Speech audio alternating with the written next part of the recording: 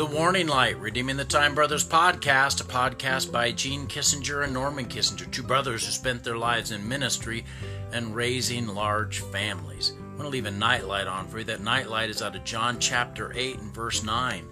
It says, "And they which heard it, being convicted by their own conscience, went out one by one, beginning at the eldest, even unto the last. And Jesus was left alone, and the woman standing in the midst." Their conscience caused these accusers to drop their stones and walk away. The setting is the woman caught in adultery, drugged before the presence of Christ and thrown in front of him and said, "Moses commanded that any caught in adultery should be stoned. What do you say?" And he stoops down and writes in the dirt, and then he says after a while that whoever's without sin to cast the first stone. And they're pricked in their conscience and they walk away from the oldest to the youngest. Your conscience is like a warning light. I remember one of the times that I ignored a warning light at my own peril.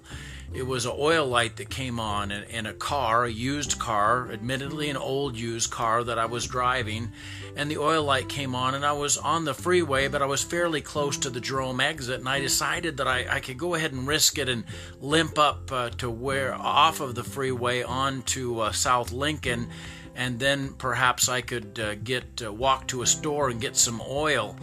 Well, turns out I didn't have that kind of time. By the time I got up the on-ramp, I'd thrown a rod, and literally the car was turned into a pile of junk because it would have cost more to fix it than the car was even worth. And so I ignored the warning light at my own peril. I didn't pay attention to the lesson that was there for me. And God's given you the gift of a warning light, and that warning light is your conscience. And it turns on and it flashes to get your attention when you're about ready to do something really stupid.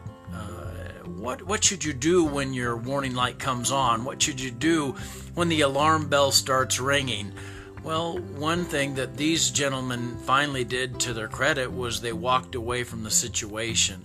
The Bible says, "Flee youthful lust," and indeed that's a good lesson for all of us, to run from some sins that are situational sins. They're sins that if we get in the wrong situation with the wrong person, something bad's probably going to happen. And so we need to get out of that in order to preserve our integrity.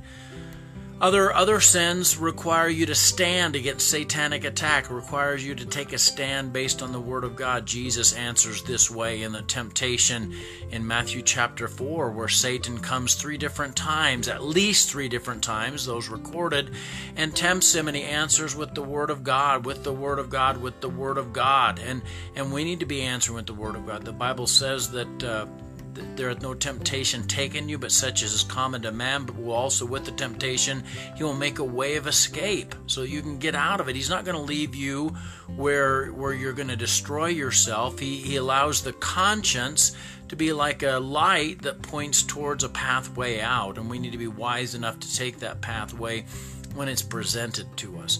Now, your conscience can be developed and it can be destroyed. Your conscience can be tuned up, and how you tune it up is by exposing it to good sources, especially like the Word of God and a good crowd around you that are going the right direction, individuals that are setting an example for you in how to live a godly life. That tunes your conscience up so that it's more able to recognize sin patterns when they try to develop. And so I want to encourage you to not destroy your conscience by shutting it up, but instead by tuning it up and getting into the Word of God and really paying attention when it's going off, because it can save you from a world of heartache. Let's pray.